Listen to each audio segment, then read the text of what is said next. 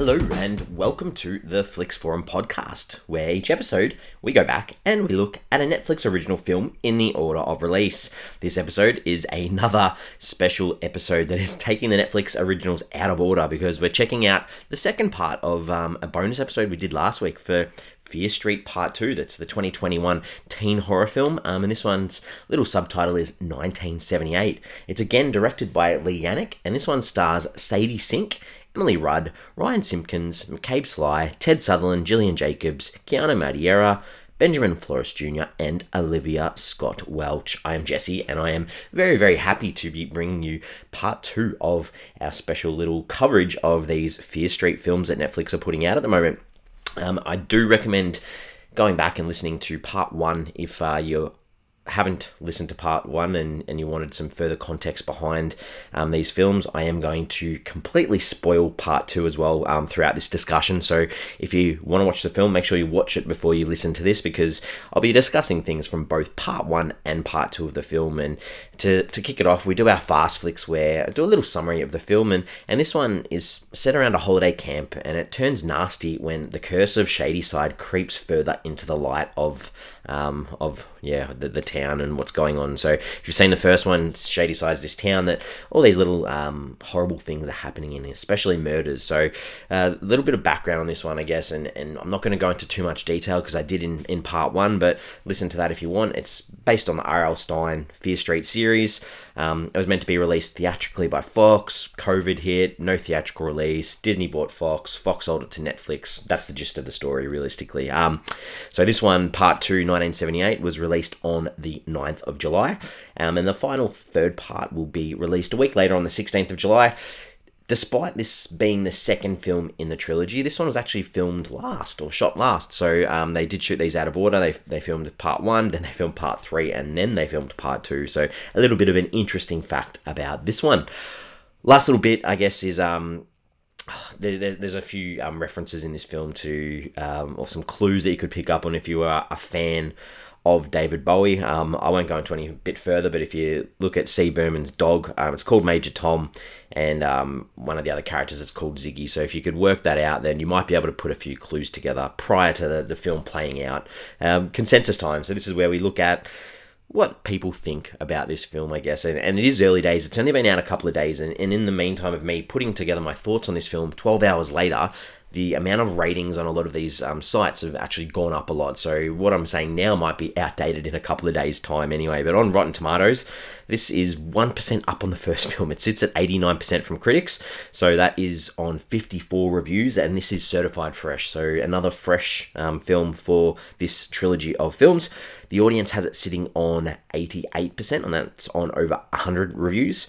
On IMDb, it sits on a 6.8 out of 10, and that is on nearly 5,000 reviews, and that went up 1,000 reviews in the 12 hours, like I mentioned, of me putting together these ideas. And the same with Letterboxd. It sits on a 3.4 out of 5, and that's gone up 5,000 in the last 12 hours or so to nearly 18,000 people getting on board to log that one on Letterboxd. So that's a little bit of what people are saying. My early thoughts for this one are, this film is very much like Friday the 13th, if you've seen that classic horror film, but it follows the same sorts of situations in the woods, but it does keep you engaged in this different idea of the mythology of this Fear Street world that was set up in the first one, and it's slowly bringing the audience towards the end and the reveal of how this witch is going to go down, hopefully, in the third and final film. So good middle piece of a trilogy, laying the groundwork for the third and final film, which hopefully we'll see next week.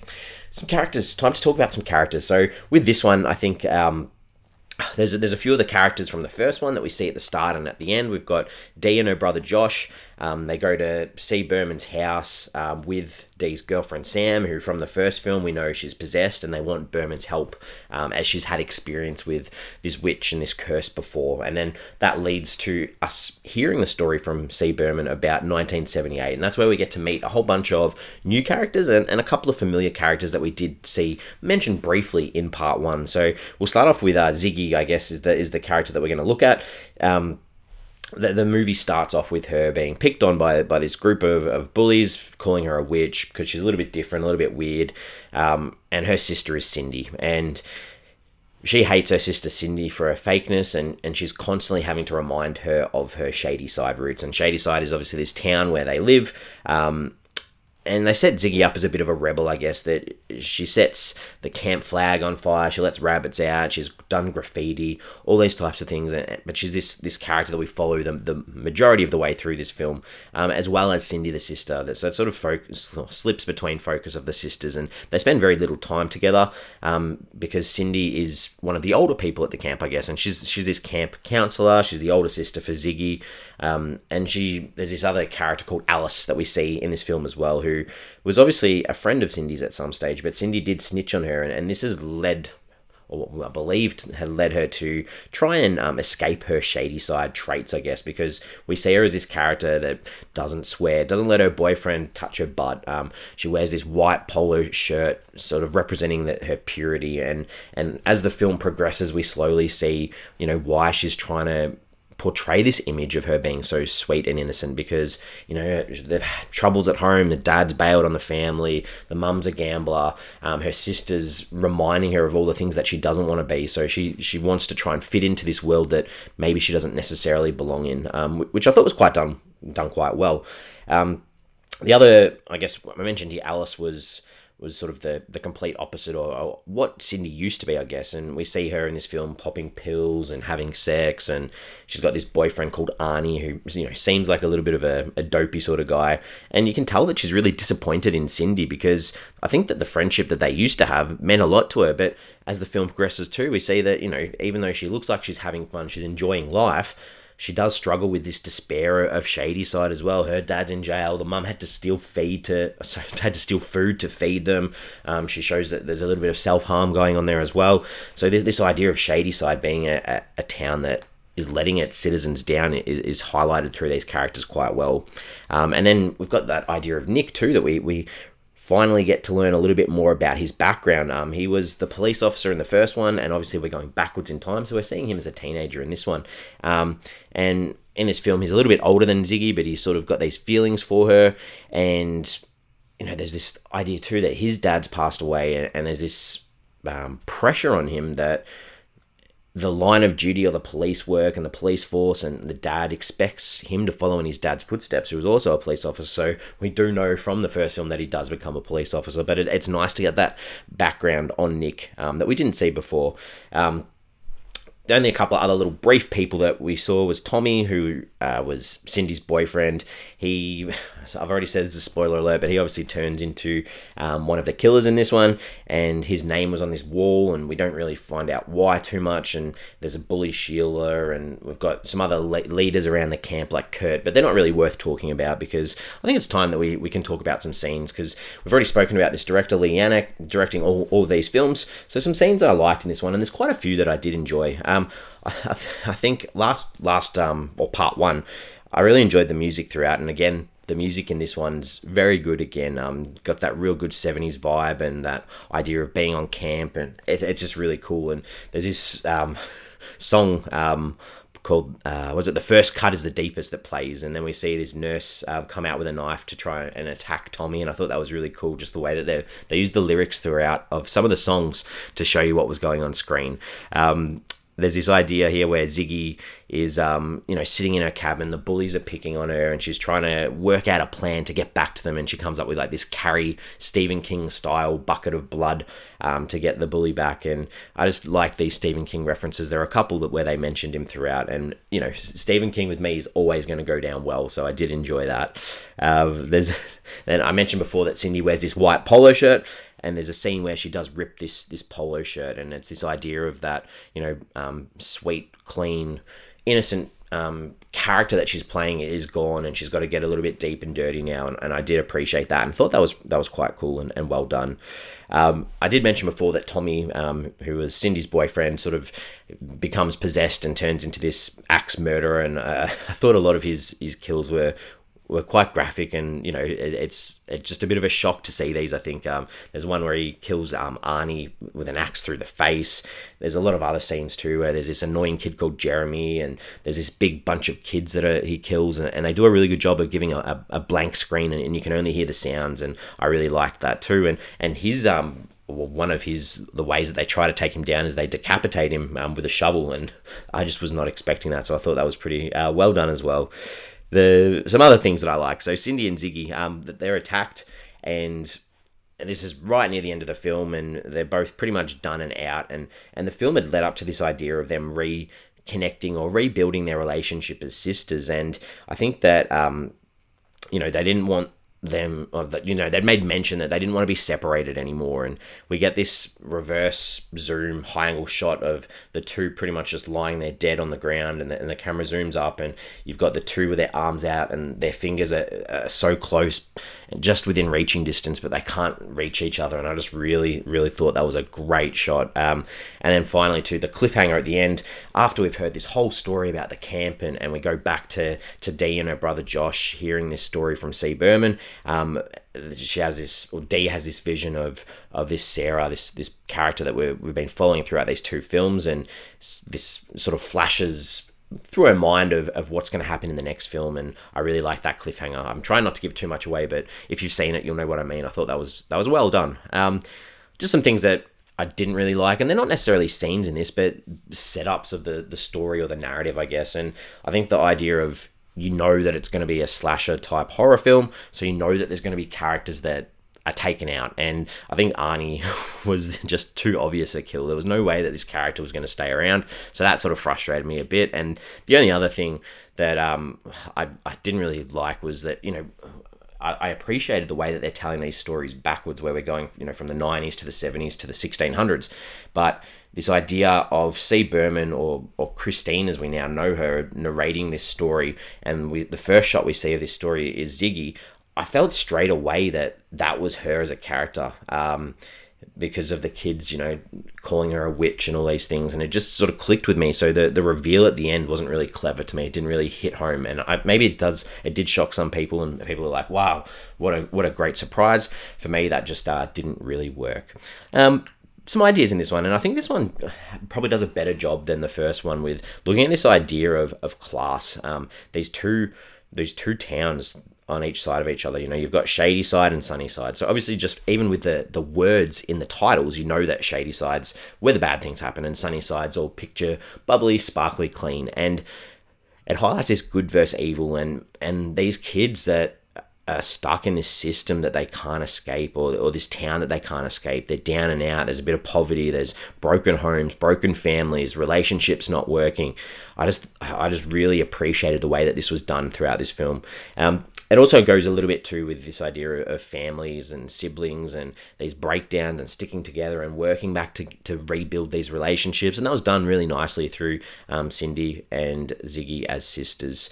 And the last thing I'll say, this idea of having fun. Alice is this character that's constantly telling Cindy, you used to be fun. Where's the fun? You're trying to fit in and be someone you're not. Go back to who you were, because you were fun. And I think that was nicely done too. All right, what do we take away from this one? And I think, like I said before, I mentioned in part one how I thought the music the soundtrack was really, really good. And this one, again, is just as good. And I think that Netflix and Spotify are actually picked up on this, because in my social media feeds, I've been getting ads quite a lot for this playlist being on Spotify. So my tip is that if you have enjoyed the music in these, jump onto Spotify, because they've got the playlists there waiting for you. And I think I'm still a little bit sad that I couldn't go and see these in cinemas. I would have loved to have seen this one in a cinema. It would have been so much better in that darkened room. IMDb time. This is where we say, hey, is there anyone that we saw in the film that stood out, that we recognise, that we might, can't quite work out what film we've seen them in?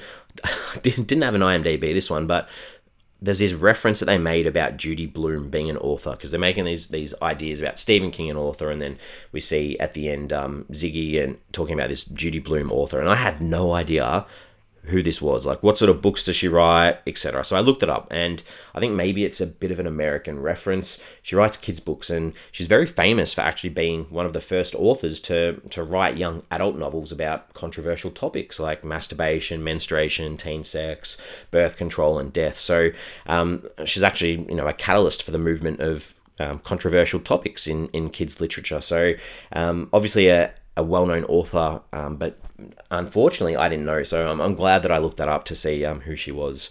Okay, question time. So this is where last week I put out a couple of, I guess, ponderings to be like, well, what's going to happen? Are we going to get some answers to these? So we'll go back to a couple of those from part one. And the first one, I wanted to know, where are the adults in the world? Because in part one, no parents, etc., except for the policeman, Nick Booth. So in this one, I guess we got C. Berman, who was narrating the story in the 90s.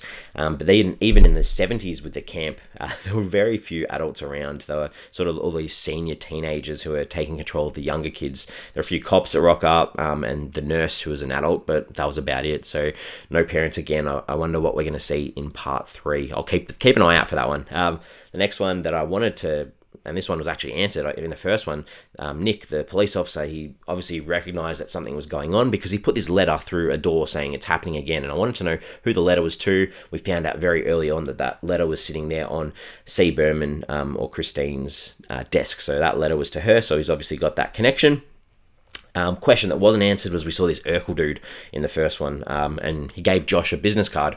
No answer for that one yet, so we'll keep an eye out on that one for part three. Some new questions I've got from part two that hopefully might be answered, or you guys might be able to answer for me, is in Christine's house or C. Berman's house, all the clocks and alarms over the top. What's going on? What's that constant checking of time? Is it just because she follows a routine every day? What is it? Obviously, she's got a calendar that's counting down the days since the event happened in the 70s, but I'm just interested with all the clocks and the alarms. What are they all, or what's the purpose of those? So hopefully we get an answer for that. I think that in this one, they sort of pumped up this idea that Nick, the police officer, that his family is quite special. So I'm hoping that we might get a reveal in the third and final part about the background or history of his family. So keep an eye on that to see whether his family has some sort of, something going on in the 1600s, I guess. A couple more. There's a scene where they're going down into these witches, or the witch's den sort of thing, and there's this big pumping weird organ sort of thing under the ground. I don't know. I just wanted an answer as to, do they need to destroy that? What is that? Is that the actual heart that they need to destroy? Is it a bit like It, the Stephen King one, where you need to actually destroy something? We'll see. And then the last one is Christine makes this phone call to Nick, the police officer, at the end, just to say, we need to talk. So we didn't actually hear the conversation, but I'm interested to know what she actually said to him, and I'm hoping we're going to find out in part three what they actually talked about. So hopefully there's some questions that you can keep in the back of your mind for part three. I know I will be keeping an eye out when I watch the final one in this trilogy, and that's about time to wrap part two up now. So I think that putting it into context with the first film, the first one put a lot of focus on the characters and building them up, and then actually like tearing them apart, I guess. And while the killings in part two are more your typical slasher killings, where you don't know an awful lot about the bigger cast of characters, I actually enjoyed the character development in this one a lot more for the few specific characters that we saw, like Alice and Cindy and Ziggy, and Nick, I guess, as well, because I felt more of a connection with this ensemble than the first one. So I think it's actually a really good middle film, and I'm super excited to see how it finishes. So I'm giving this one a 3.5 out of 5. We do have social media. We've got Twitter, we've got Facebook, we've got Instagram. So if you can give us a follow, please do give us a like, share us with your friends. Question I just wanted to ask is, what's your favorite horror film that's set in the woods? Because this one is definitely set in the woods for the majority of the film. I've obviously mentioned Friday the 13th. Cabin in the Woods is another film that comes to mind, that I know the title says it, but I wasn't necessarily a big fan of that one. What are some other ones that you could recommend to me? That would be excellent. So we still have our normal episodes releasing on a Wednesday. Over 150 Netflix original films that we've done right through the order of release from the start of Netflix. So please do have a listen or have a search and a download for those if you were keen on listening to some of our other takes. But in the meantime, thank you for listening, and I will be back for another special one for part 3 next week.